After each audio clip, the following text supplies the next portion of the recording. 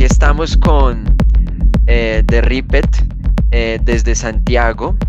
Somos Medellin Style y bueno, lo hemos citado el día de hoy para hablar un poco sobre lo que él ha venido construyendo durante todos estos años y un poco vamos a hablar de todo un poco en esta entrevista.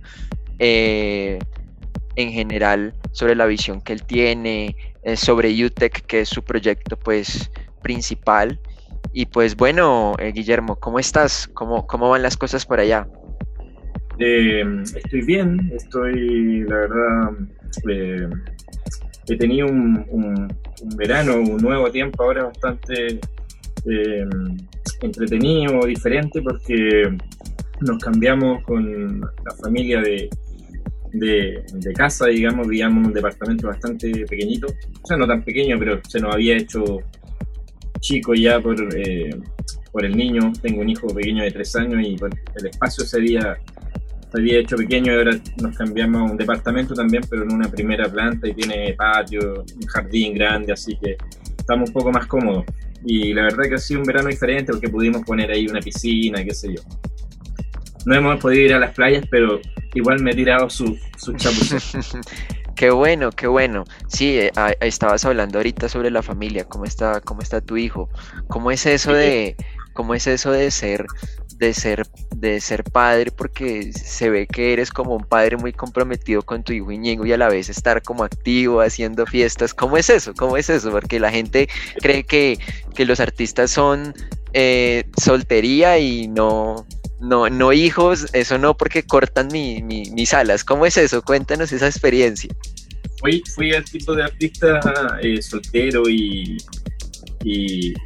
fiestero, así a más no poder, pero bueno, se sabe, creo que lo saben también, que soy uno, yo creo, de los mayores de la escena tecno acá, digamos. Sí, claro, conocemos tu background, por supuesto. Entonces claro, ya recorrí mucho ese camino de la fiesta y todo eso, y nada, lo de ser padre es algo que me ha cambiado sin duda la vida, he entretenido, me encanta. Muchas veces a lo mejor no subo tanto, por ejemplo, si ves mis redes sociales, en Instagram, normalmente veo a otros colegas que están subiendo música, y yo subo a veces fotos con mi hijo y digo, bueno, lo estaré haciendo bien, quizás no debería ocupar no sé, por decir algo, de Ripper para subir una foto con mi hijo, pero en realidad es algo normal. Todos los artistas que somos papás, que somos varios a nivel mundial, artistas muy, muy conocidos, también todos disfrutan su paternidad y en realidad no le resta energía a un proyecto musical. Al contrario, yo creo que él me ha influenciado en cierto modo, me ha dado ganas de crecer, de llevar esto a un nivel más profesional, porque el ser papá también conlleva el prepararse. A medida que el niño va creciendo, en realidad va siendo un poco más caro. Después va a haber que pagarle un colegio, luego claro, universidad y todo eso. Entonces, en realidad es un cambio para el que hay que prepararse sí o sí. Y en ese sentido creo que he ido creciendo y preparándome un poco para esta siguiente etapa que se viene, pensando ya en algún otro tipo de modelo de negocio siempre relacionado a la música, pero del que se pueda vivir bastante mejor, porque ser solo y dedicarse como DJ puede ser bastante cómodo. Te puedes arrendar un departamento, tú necesitas un departamento pequeño y tus cosas, tus discos, pero ya la familia es otro tema, y en realidad en ese sentido ocurre que hay muchos artistas, muchos colegas que se retiran, dejan esto de la música porque en realidad no les da lo suficiente como para poder mantener una familia o un estatus, digamos, de comodidad. Actos, sí. Entonces hay muchos colegas que se han retirado y es una pena, pero bueno, digamos que el modelo del productor o del DJ, del artista en el fondo, puede dar muy buenos dividendos, va a depender de la carrera de cada uno. O sea, yo sé, claro, creo que Jeff Mills no tiene ningún problema, yo creo.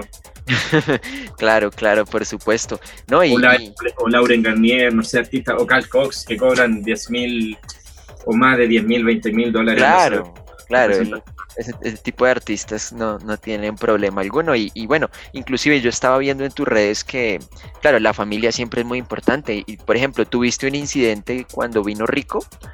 eh, Cuando vino Rico tuve un incidente, no me acuerdo exactamente si fue, porque tuve hubieron dos fechas en las que no pude estar. Una fue Rico y la otra creo que fue Eduardo de la Calle. Se me presentaron dos problemas. Una que mi hijo se enfermó bastante, o sea, no sabíamos en realidad lo que tenía y había que llevarlo de urgencia a la clínica y no iba a dejar ahí a mi señora, digamos, a mi novia en ese entonces. Bueno, todavía aún no nos casamos, pero y dejarla sola ahí con él y me iba a ir a pinchar.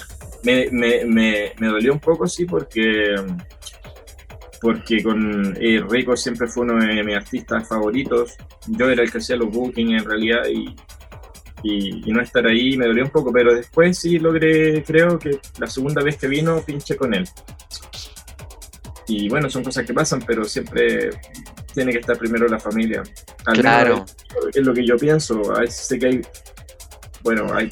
hay de todo, pero yo como papá espero siempre priorizarlo y en realidad estar ahí antes que la música incluso. O sea, llevo las dos cosas, intento llevarla de buena forma o que me acomoden en los dos aspectos, pero si mi hijo está enfermo y tengo una fiesta, claramente no voy a ir a la fiesta.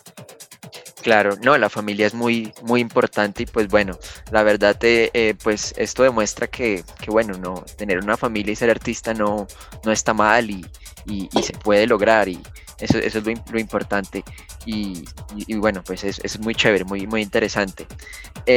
Bueno, hablando ya sobre Chile, bueno, nos enteramos pues de toda la situación que hubo en Chile, los estallidos sociales. ¿Cómo está en este momento Chile después del referendo constitucional que obtuvo Sí, unas mayorías para generar una nueva constitución? ¿Cómo está Chile? ahora está, la verdad que de momento todavía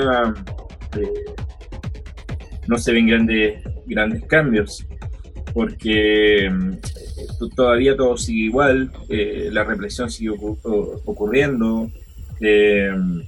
Acá hay un problema muy grande con la comunidad mapuche, digamos, en el sur de Chile. Le están quitando sus tierras, mandan mucha policía para allá, hay mucha represión y gente que ha estado ahí toda la vida. Ellos son de ahí. ¿Viste? Avatar, me imagino, ¿cierto? Claro. Es más o menos lo mismo. Van allá a instalarse empresas, a talar árboles y a quitarle sus terrenos y obviamente ellos se defienden con lo que pueden. Pero no, es terrible, la verdad, y es algo que no se... bueno, hay medios internacionales, yo he visto, por ejemplo, no sé, canales alemanes que muestran sobre esto, pero en realidad acá lo que muestra la televisión, por lo general, es solamente que unos camiones fueron vandalizados allá por ellos, por los mapuches, y culparlos, pero no se ve el otro lado de la moneda, que son es la policía en realidad y la gente con dinero la que le está quitando su tierra. Y en realidad eso es algo que la gente, por lo que la gente quiere seguir manifestando. Mataron a un chico allá, han ido a colegio, le han pegado a niños, hay muchos videos que han sido grabados por ellos mismos, ¿cierto? Con la policía, no sé, con una niña en el suelo. Es terrible, pero ya no nos dejan manifestarnos. Ahora se podría decir que la pandemia le salvó un poco como que fue la campana que lo salvó a Piñera que fue por lo que se detuvo el estallido social. El estallido social paró solamente por la pandemia.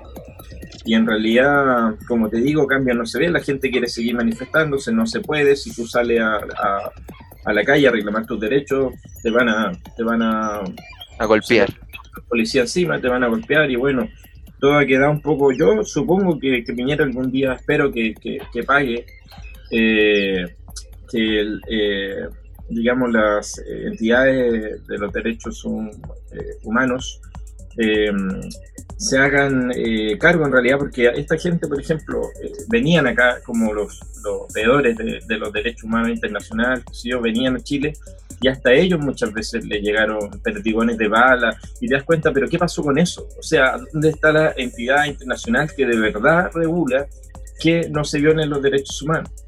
¿Cómo es posible que hasta ellos hayan venido acá y hayan terminado baleados y bueno, luego se vuelven a sus países, este grupo de personas que mandan como en representación, y todo sigue ahí? Piñera sigue gobernando, todo sigue igual. Entonces, básicamente, lo que puedo decir es que hay que cuidarse hasta que, no sé, que al menos que él se vaya. Estamos claros que es un gobierno de derecha y ha sido súper complicado. El otro día, no sé si te enteraste de un chico que hacía malabares en una esquina. No. Y lo mataron. En realidad estaba le quisieron hacer un control de identidad.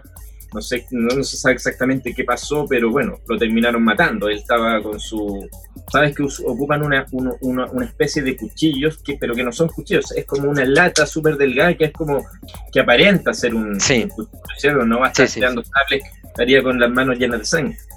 Pero bueno, lo mataron, y en realidad son cosas que siguen ocurriendo y no sé cuándo irán a parar. Hay que cuidarse, en realidad da un poco de miedo salir a la calle y encontrarte con un policía que te puede hacer algo y va a quedar probablemente impune o simplemente quede ahí. La verdad que no es para nada alentador ni bonito el panorama que tenemos. La represión ha seguido siendo súper fuerte. Sí, aquí en Colombia es muy similar la situación, ¿sí? Y es algo muy común en los países de Latinoamérica, las luchas sociales. Algo positivo es que ustedes ya generaron un despertar, si se puede decir así. Claro. Ya generaron un precedente, y eso pues es bastante positivo. Sí, eso sí que sí. La gente ya en realidad se aburrió y salimos todos a la calle. Obviamente acá en Chile, digamos que Pinochet lamentablemente todo ese tiempo dejó el país bastante dividido. Hay mucha gente que es de derecha, que por lo general son los ricos, la gente que tiene dinero, y todo el resto del país son los que están los que quisieron este cambio de constitución, digamos.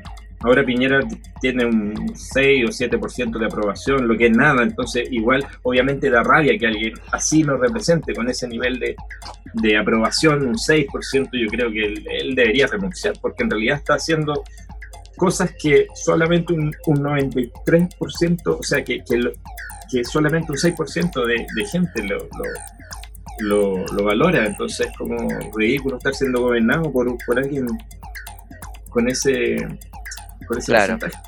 Sí, es complicado, sí. Bueno, hablemos ahora sobre música, hablemos ahora sobre tecno. UTEC tiene un pensamiento muy establecido, definido, y una línea muy centralizada, por decirlo así. No le gusta salirse de algunos, irse hacia algunos espectros musicales. Y tú mencionabas en su manifiesto que una de las intenciones más claras de UTEC Records es la de culturizar a los interesados histórica y musicalmente, ya que la actual sociedad cuenta con una muy poca precaria cantidad de buena información existente en torno al tecno. ¿Tú crees en realidad que la gente hoy habla de tecno y hablan de tecno y dicen, yo escucho tecno y me encanta el tecno, pero en realidad no conocen como tal el género? ¿Se desconoce, se habla pero no se sabe? O sea, no me cabe ninguna duda. Al menos acá, por ejemplo, lo que ocurre es que todos usan la palabra tecno antiguamente, y me parecía bastante bien. Hay gente a la que le molesta un poco que le llame a las cosas por su nombre, ¿cierto? Por ejemplo, llamarle tecno al tech house, yo creo que ese tipo de cosas son a las que me refiero. Que por ejemplo, hay mucha diferencia entre escuchar, no sé, ni siquiera conozco un productor de tech house así como emblemático, Pero por ejemplo, ya, hay uno que se llama, por ejemplo, bueno, no me acuerdo de ningún productor de Tech House, digamos, o de esa música un poco más comercial ahora mismo, pero claramente no es techno. Entonces, hay muchos DJs que dicen que tocan techno, tú obviamente claramente escuchas sus sets y no son techno. Esa información que ellos están enviando, obviamente hay mucha gente nueva, todo alguna vez porque escuchamos techno por primera vez. Entonces pienso que es súper importante que para las nuevas generaciones, para la gente que va entrando a la música, sepan realmente lo que están escuchando. No puede ser que, por ejemplo, no sé, una fiesta la promuevan como hoy fiesta techno, tú miras el cartel, digamos, el afiche, y conoce porque en la escena, digamos, que nos conocemos todos, y tú sabes, son colegas que ninguno toca techno. Entonces da un poco uno que trabaja, que lleva muchos años, digamos, luchando porque esto sea de verdad cultura y sea valorado como tal, como arte, como un género musical serio. Da un poco de lata, digamos, como decimos acá, molesta un poco que se le basuree o se le mal llame y se le trate en el fondo como cualquier cosa, porque en realidad eso demuestra que no hay un trabajo muy serio de parte de ellos, no les interesa tampoco. Básicamente un grupo de gente que lo que quiere llamar un poco la atención, no sé, aparecer en flyers, pero no hay un trabajo serio. Si tú pinchas Tech House, llámale Tech House. Si tú haces Psytrance, que sea Psytrance o Drum and Bass, pero no puede ser estarte vendiendo siempre como algo que no es. Entendemos que el techno no está claramente, o sea, ahora está en un buen momento, lleva bastante rato así, afortunadamente, y hay mucha gente que se quiere aprovechar, yo creo, de eso, de pertenecer a eso, pero en realidad yo pienso que como DJs tienen que profesionalizarse un poco más, tienen que saber, investigar, cómo hacer posible que no sepan diferenciar el tech house del techno. O sea, si un DJ de verdad no sabe diferenciar eso, no está capacitado, pienso, en realidad, como para ejercer igual es más, el punto que tú dices es más la molestia de la confusión, pero no es que las otras propuestas, no sé, una propuesta de house bien hecha sea una propuesta inválida, o una propuesta de drum and bass sea una propuesta inválida, ¿cierto? No tiene nada que ver con eso. Cada uno con su onda, la música nos viene bien a todos. Yo tengo colegas acá que son súper profesionales en cuanto a house, otros minimal, otros que llevan han manejado, por ejemplo, la gente de los DJs de Drum and Bass acá han sido siempre los mismos que organizaban los eventos de Drum and Bass.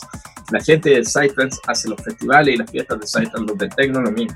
Pero y es súper valorable porque toda la gente sabe que en realidad está bien hecho y que tienen amor por la música, que le gustan los estilos que hacen, pero hay otro tipo de gente que en realidad quiero pensar que no conocen en realidad muy bien el género, y ahí, claro, quiero pensar eso, pero también me detengo a pensar que deberían estudiar un poco más y enterarse de lo que son las cosas, porque creo que sería mucho mejor para todos, que la gente sí entendería realmente lo que está bailando o lo que toca tal DJ, pero no habría una confusión, no sé. Fue pensar el otro día, es una anécdota cortita, en un bar, un amigo estaba con una chica y la chica empezó a hablar del tech, ¿sabes lo que es el tech? Acá le llaman tech, que es lo peor. Acá le llaman tech como un tech house, pero no un tech house, ni siquiera es como lo que toca Carl Cox, es como no sé, un techno house, pero muy comercial. Okay. Entonces ella no entendía, yo le decía, es que ese género en realidad no existe como tal, que el tech, ellos y ocupan como una tendencia probablemente. Sí, claro, como una tendencia. Y en realidad la chica se enfrascó en una como discusión conmigo, me hacía saber que no, que ella sabe, bla bla, y claro, yo con todo respeto, pero creo que sé a lo que me refiero, y y bueno, hay que respetarlo, pero también no hay que dejarse pasar tanto a llevar, digamos, culturalmente. Yo siempre he intentado luchar con Yutek y con el sello, culturizar a la gente, explicarles sobre género, no solamente sobre tecno, que esto es esto, la historia viene de acá, esto, que sepan la verdad, que sepan que haya cultura, que de verdad no sea gente así que se lo tome tan a la ligera. El que se lo tome a la ligera, bien por él, pero bueno, prefiero que sea todo de manera un poco más profesional y los Claro. DJs que deberían preocuparse también de eso. Claro, claro. Bueno, para las personas que no conocen UTEC, háblanos a grandes rasgos para dejar más ahorita que continuemos con las preguntas más temáticas para hablar. Háblanos a grandes rasgos lo que es UTEC, ¿sí? Porque mucha gente ahorita ha conocido el sello por algunas propuestas que ustedes han hecho, pero mucha gente no conoce la propuesta que ustedes tienen. Háblanos un poco sobre UTEC a grandes rasgos. Bueno, Yutek es un sello discográfico, también es una productora de eventos, una productora de fiestas de techno. Cuando estamos haciendo eso, digamos que no es solamente una productora, tenemos un área que se dedica a hacer, nos dedicamos a hacer fiestas cuando hay algo interesante que hacer o cuando la cana las tenemos, pero no es algo que esté siempre ahí. Hemos hecho muchos eventos, muchas fiestas y es una parte que nos gusta, pero también es bastante agotadora, porque bueno, llevar el sello, hacer fiestas, la familia, todo en el fondo, si todo pasa un poco por mí, obviamente a rato agota y eso lo voy trabajando a medida que la energía la voy sintiendo, digamos, que estoy preparado como para hacer, por ejemplo, Rico, o traer a Oscar Mulero, o Ténsalo, o el que sea, pero cuando vuelvan las fiestas acá, quizás volvamos con ese proyecto. De momento estamos enfocados solamente en el sello discográfico, y porque los eventos, como te contaba, están parados absolutamente, y eso, también a veces vendemos música, abrimos en un momento como una tienda de discos, pero era itinerante, es decir, Okay. lo hacíamos en bares de amigos, llevábamos todos los discos ahí un día jueves y invitábamos a la gente que fuera a escuchar ahí, qué sé yo. Y ahora sigo con eso, pero más solamente online, con encargo, gente que me encarga discos y se los traigo, pero todo en el fondo conlleva tiempo y a veces no hay mucho tiempo y en realidad de momento estoy más enfocado más que nada en el sello. Bueno, listo. Ya hablando sobre UTEC, bueno, por lo menos las personas que estamos dentro del círculo musical nos enteramos de la furia del compilado que sacaron, La Furia del Pueblo. Inclusive, si hablamos, por ejemplo, desde mi caso personal, yo ahí fui como yo me introducí en el sello discográfico, ¿sí? Y pues el compilado reunió a muchísimos artistas de techno a nivel mundial importantes y fue reseñado por muchísimas revistas importantes a nivel mundial, también porque pues fue un compilado que reflejó como el estallido social que hubo en Chile, ¿no? Háblanos un poco sobre La Furia del Pueblo y déjanos saber el balance como ya después de haber estrenado hace un año La Furia del Pueblo, porque fue estrenado en diciembre de 2019, si me corrige si estoy equivocado.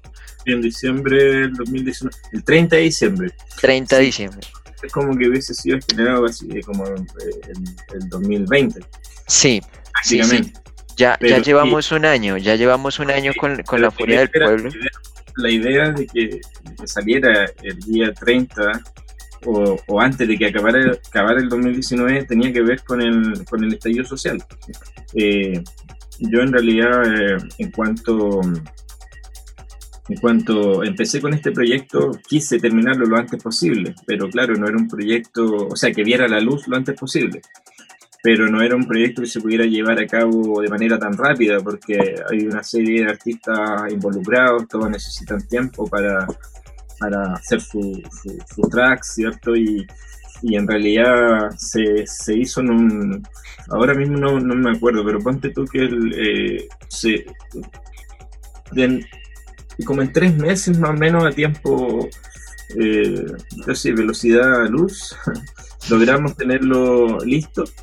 Y la verdad que sí, él tuvo mucha repercusión.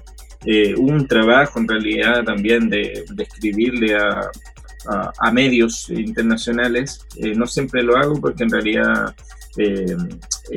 lo hago más que nada para trabajos que pienso, o sea, lo he hecho en otras ocasiones, pero en realidad los medios internacionales, esto no es una noticia importante, a ellos también les gusta mostrar cosas destacables, diferentes, y este proyecto claramente lo era.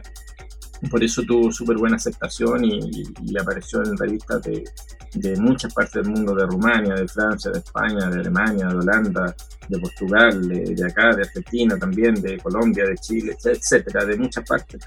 Y fue por eso, porque era un proyecto que llamaba la atención, que era interesante, que tenía que ver con el tecno como grito de lucha en el fondo, que es como en realidad pienso que tiene que ser. Y la verdad que la gente lo valoró súper bien. Después de un año como balance, el disco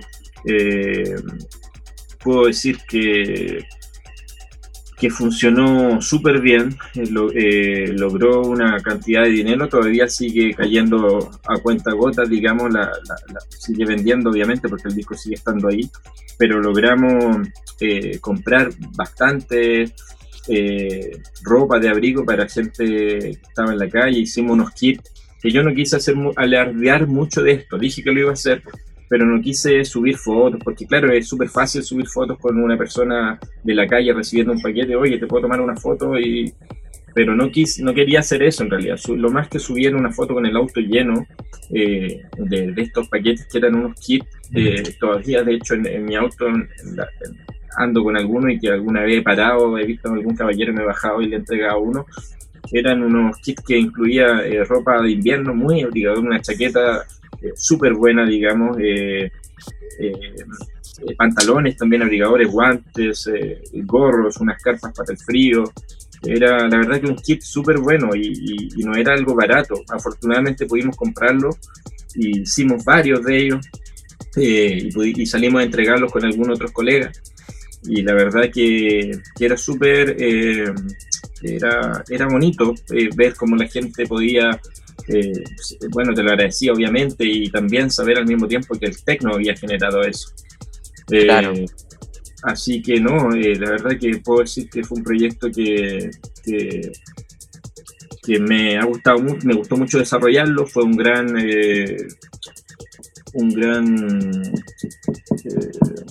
no sé, un proyecto, algo que me puso un poco me tuve que aplicar mucho para él, fue un gran desafío. Claro, porque si observamos los artistas están los mejores artistas de techno en el mundo. La responsabilidad que tenías era bastante grande. Hay tracks de Oscar Mulero, Perk, Rico, sí, entonces pues, y los artistas veo que también quedaron bastante contentos con el trabajo, porque les dio también mucha como importancia saber que participaron en el compilado, ¿no? Sí, absolutamente. Yo pienso que es algo mutuo, ¿sabes? El agradecimiento. Muchos artistas me decían, Perk, por ejemplo, muchos no sé, bueno, iba a nombrar a SCHX, iba a ser así, bien, uno de ellos es chileno. Sí. Y vive allá en Suecia hace bastante tiempo, y la verdad que estaba también súper agradecido de que haya pensado en ellos. En realidad todos trabajaron y cooperaron de manera muy desinteresada, y muchos la respuesta siempre fue sí.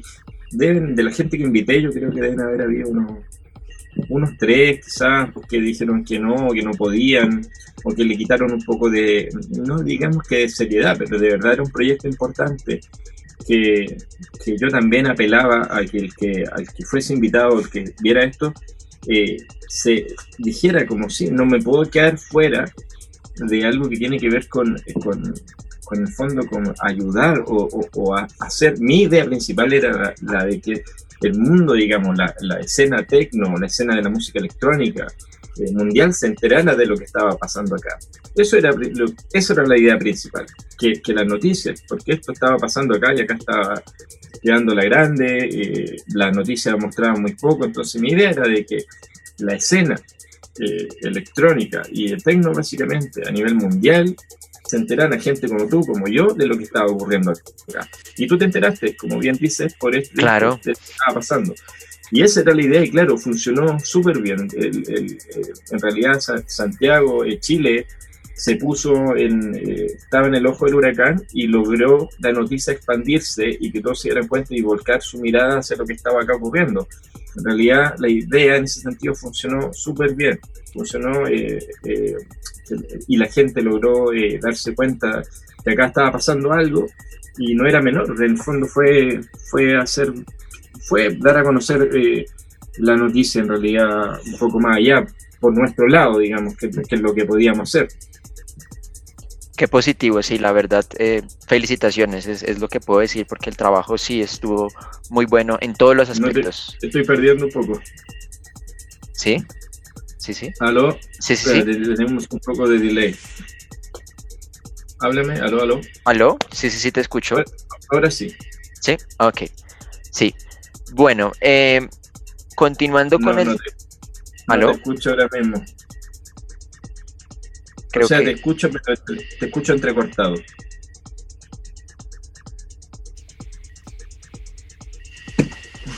Dame un segundo. Ahora sí. Pero está sin audio. Ya volvimos, sí. Hubo un pequeño delay, pero ya afortunadamente hemos vuelto.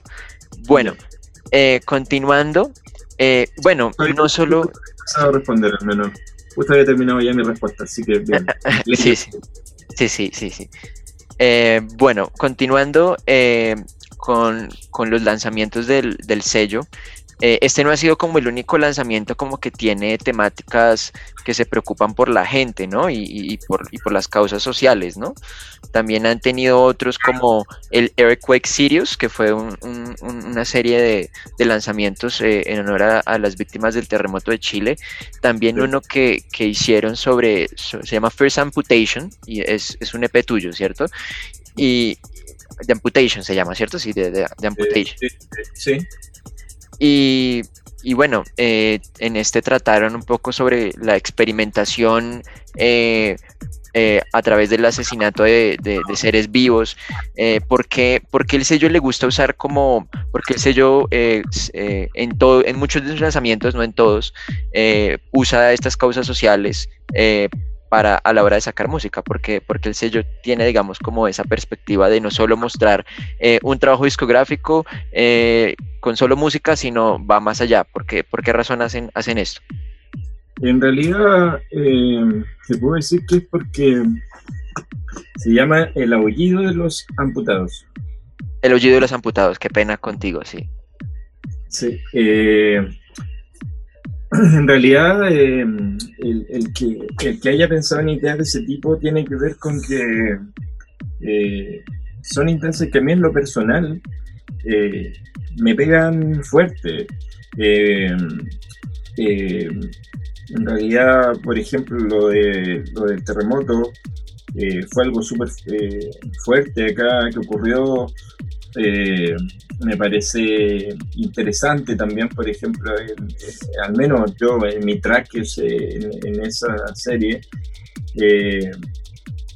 intento darle una perspectiva que tenga que ver con cómo sientas tú esa misión, en el fondo, que te estoy dando un poco de darle un carácter a lo que a lo que vas a presentar tú como artista. Por ejemplo, el tag de Íñigo Kennedy se llama From Fear, desde el miedo, y claro, él también se enfocó en el fondo en hacer algo que tuviera que ver un poco con lo que era un terremoto, o con lo que estaban mostrando las imágenes. y todo, en realidad, todos los artistas que participan, bueno, los productores, yo creo que nos basamos bastante en eso. Yo puedo sentarme acá a producir una tarde sin pensar en nada, pero si un colega de otro sello me dice, oye, ¿sabes qué? Quiero sacar un disco pensado, por ejemplo, no sé, en la misión esta que llegó a Marte el día de ayer, ¿cierto?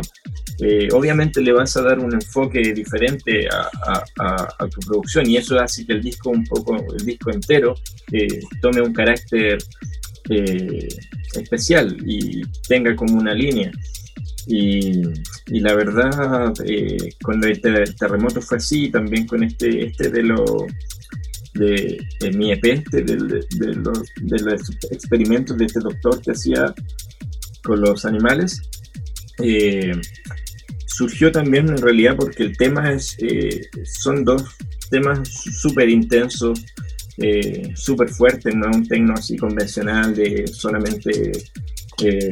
hay mucha tensión, hay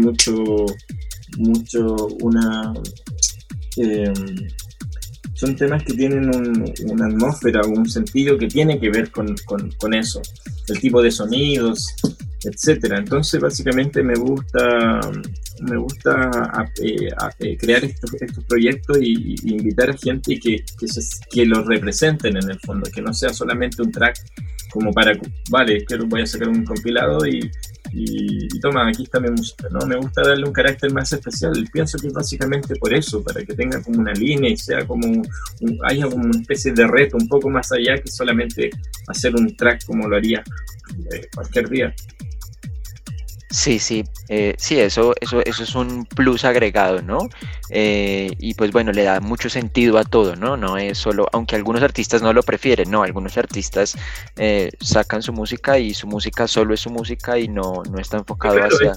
Es que hay de todo tipo de proyectos. Por ejemplo, ahora los discos que vienen son compilados básicamente, no sé, de 4 tracks, por ejemplo, en vinilo, y cada uno saca su tracks. El disco no tiene un nombre, básicamente son varios artistas de 4 tracks, un tracks cada uno y listo. Pero hay compilaciones como esta que son un poco más grandes, de 8 o 10 artistas o más, que en realidad están enfocados, tienen un enfoque diferente. Eso podríamos decir que son varios artistas. Los otros son EP de 4 tracks, 2 por lado, pero son EP solamente, digamos que cada uno aporta con un track y le damos una onda al disco. Ahora obviamente yo puedo dirigirlo y decirle, sabes que este disco va a ser un poco más atmosférico, o este va a ser un poco más duro, y bueno, según eso yo también elijo el tipo de artista que va a representar. Pero en esas compilaciones como a las que te refieres, como La Furia del Pueblo, como o quizás como la serie UFO Group también, me gusta darle un carácter y que el artista también en lo posible se enfoque a eso. Sí, bueno, es bastante interesante. Ya que tú hablas de los formatos compilados, al sello le gusta usar mucho ese formato, ¿no? En La Furia del Pueblo, en UFO Sirius, sacaron 3 o 4 ediciones, si no estoy mal, con muchísima cantidad de tracks, ¿sí? No son 10, 12, sino son 20, 30. 3 discos, creo que cada uno tiene 17 tracks. Son como 50 o sea, tú podías comprar cada uno de esos, que eran de 17 tracks cada uno, o podías comprar eventualmente todo el disco que incluía, no sé, 50. Eso era la serie, la UFO serie. ¿Y por qué razón el sello le gusta usar como este formato compilado en muchos de sus trabajos? ¿Por qué razón les gusta sacar su música de esa forma? Mira, básicamente funciona, este tipo de disco funciona como mi reflejo, como DJ. Básicamente es una sesión. Si tú ves, por ejemplo, la serie UFO Group, todos los artistas que están ahí, a excepción de algunos que todavía no han editado en esos formatos, la mayoría son artistas de los que yo me compro sus discos. Tengo una colección de discos súper grande, me sigo comprando muchos artistas nuevos, artistas que no son conocidos o no tanto, y básicamente sacar en estos proyectos como sacar un compilado de artistas que a mí me gustan, que son los mismos artistas que yo mezclo en una sesión como DJ. Es decir, este compilado, por ejemplo, de la serie Ufuru, es prácticamente un set mío de Reaper, sacado en un formato que la gente pueda comprarlo o adquirirlo, o escucharlo solamente, no sé. Pero básicamente es mi gusto musical. Como DJ, repito, son los discos que me compro, son los artistas que escucho, y cuando, bueno, hay algo que a lo mejor el artista ha sacado solamente un track, pero si me gusta, creo que se gana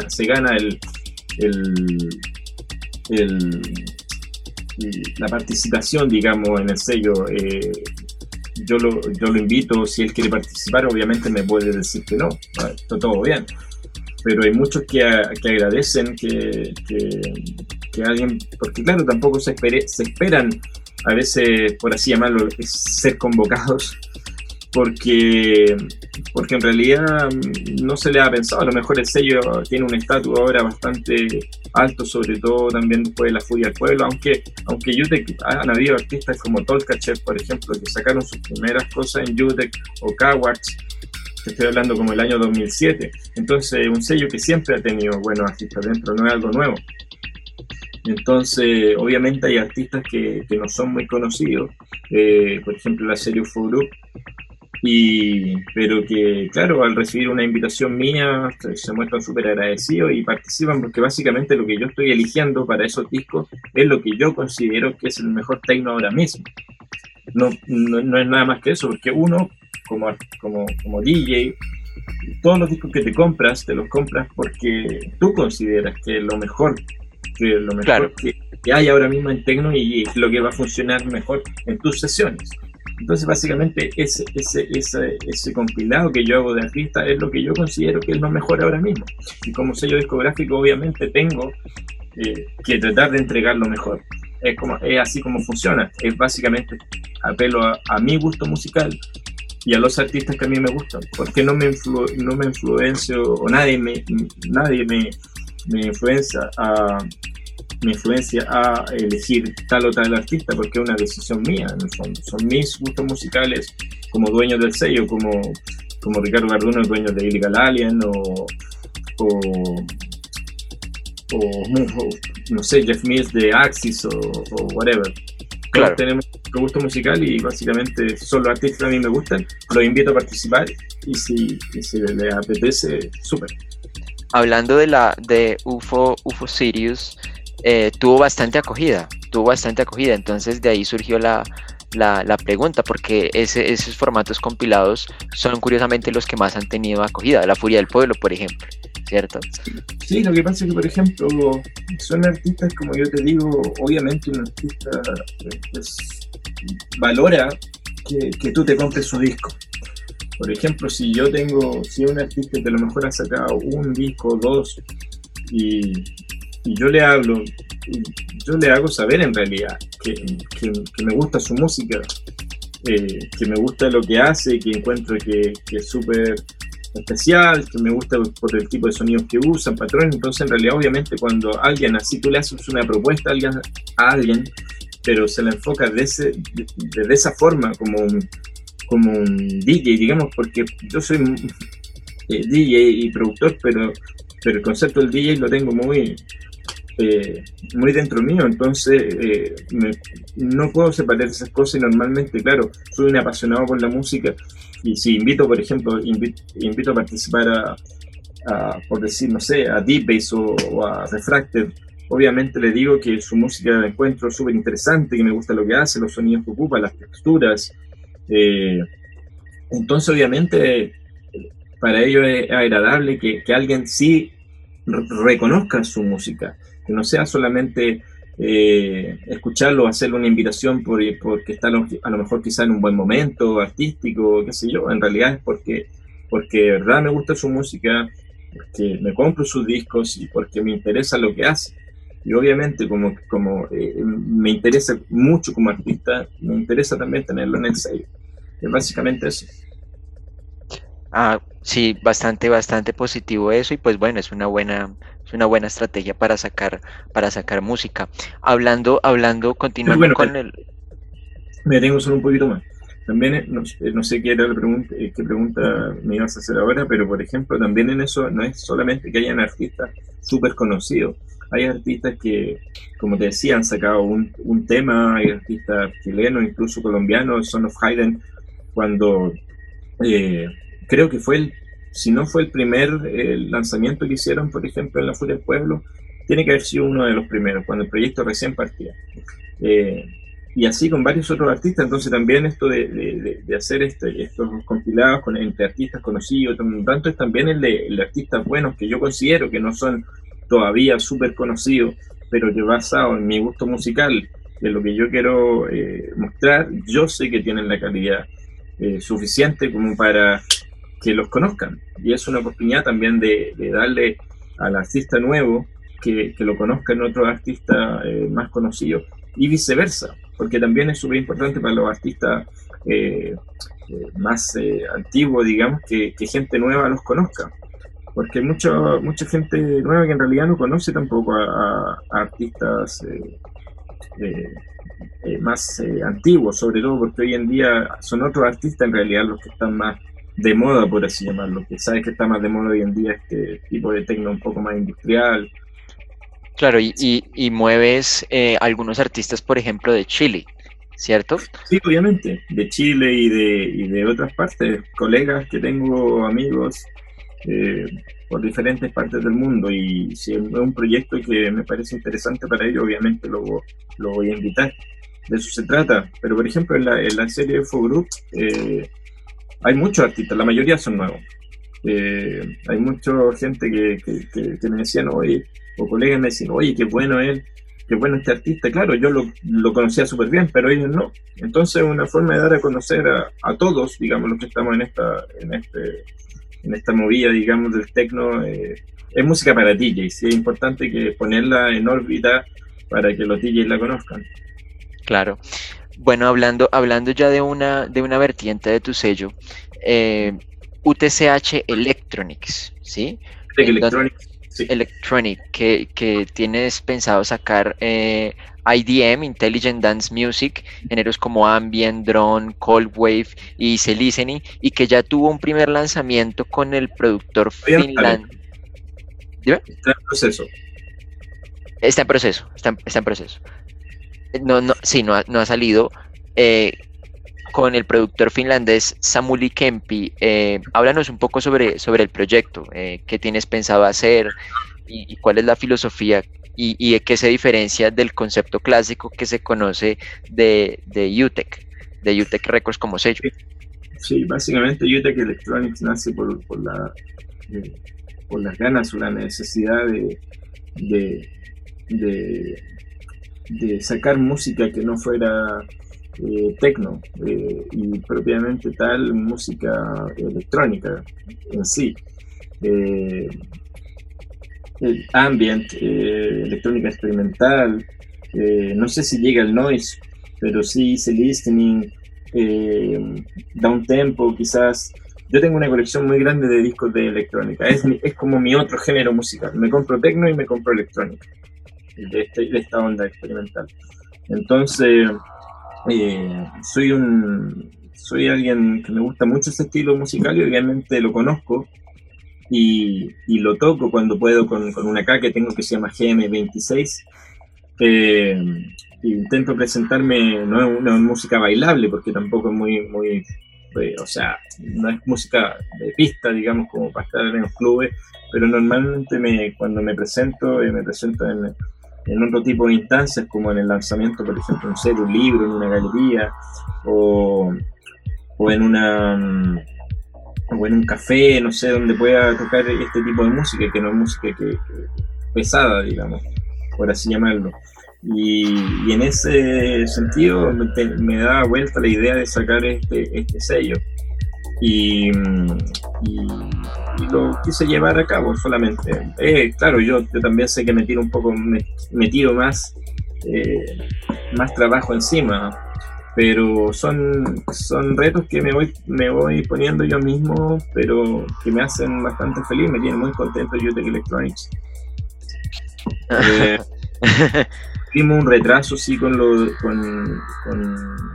el primer disco, el de Samuel Kempi, porque este proyecto va a salir en vinilo 7 pulgadas, en cassette y en digital.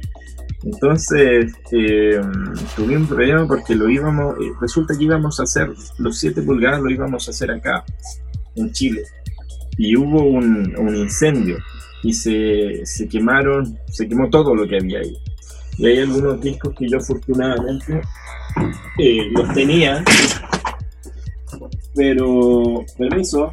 Sí. Que los tenía, acá están todos, pero falta, por ejemplo, toda la parte de las etiquetas, y hay que hacer todo eso. Así que tuvo un retraso, pero al final lo voy a hacer, quizás lo mande a hacer a Europa, definitivamente. Lo iba a hacer acá porque me salía un poco más conveniente, pero lo voy a mandar a hacer afuera,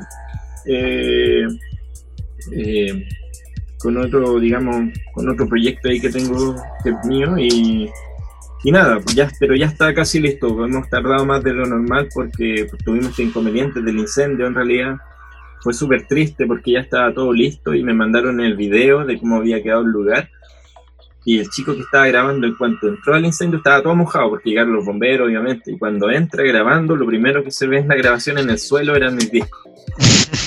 Ay, qué pesar. Sí, las etiquetas, estaba todo ahí, estaba el trabajo listo, así que nada, pero bueno, fue un accidente terrible, y ahora, pero ya viene pronto.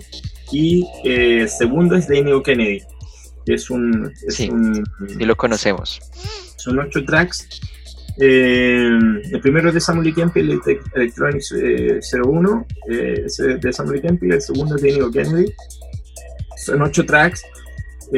Solamente vienen 2 en vinilo, porque en estos discos pequeñitos caben solamente 4 minutos por lado.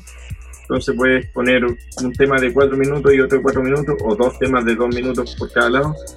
Y el de Inigo Kennedy vienen 2 tracks, uno por cada lado, y en el cassette vienen los 8 y en digital. Pero es un álbum, es espectacular en realidad tener un álbum de electrónica de Inigo Kennedy en este proyecto, y la verdad que me tiene muy, muy contento. El tercero todavía no lo puedo anunciar, pero también es de un artista súper bueno.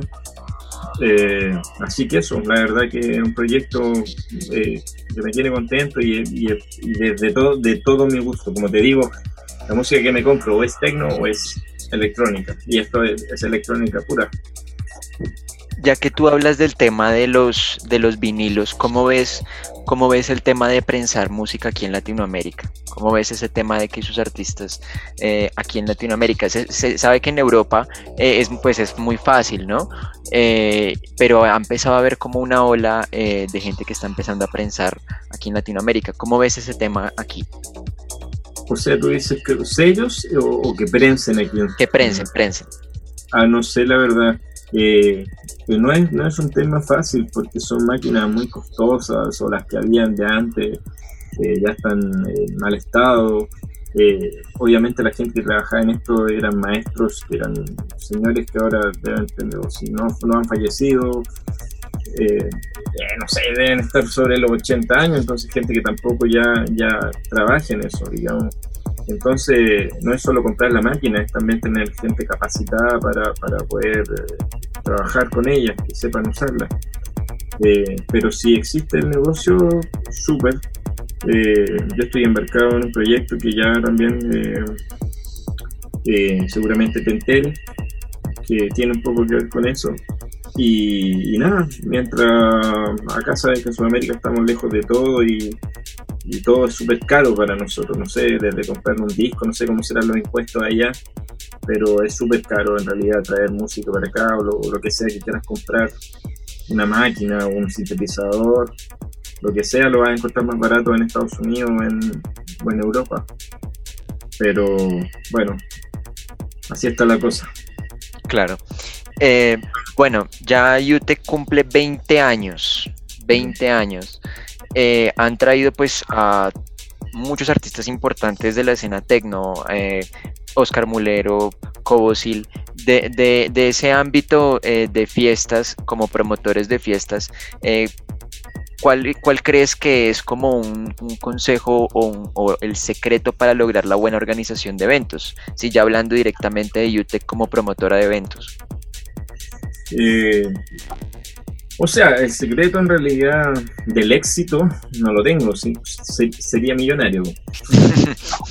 Pero sí sé, obviamente, ya después de pruebas y varios errores, qué hacer o qué hacer bien, como en un principio, por ejemplo, la primera vez que buscas un artista internacional, obviamente tienes tus miedos, que el hotel, que dónde lo llevo a comer, que etcétera, que todo funcione, y obviamente tienes tu miedo porque es un artista que tú admiras mucho y obviamente tienes que tratarlo bien y que todo funcione correctamente.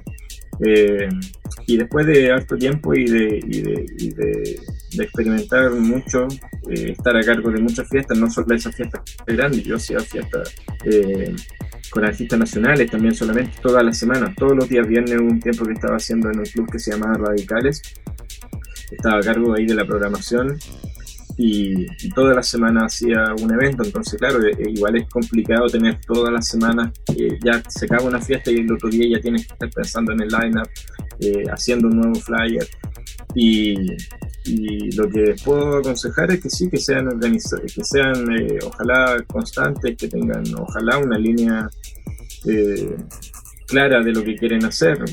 En mi caso el techno, claro, obviamente lo que te decía al principio, que ojalá si van a hacer una fiesta de techno, que los DJs que toquen techno y no otra cosa, para que sea un proyecto serio y den ganas de ir, no sé, para que todo esto que van a vender como un producto, por así llamarlo, sea un producto serio y que la gente la ayude un poco más a entender y la culturice.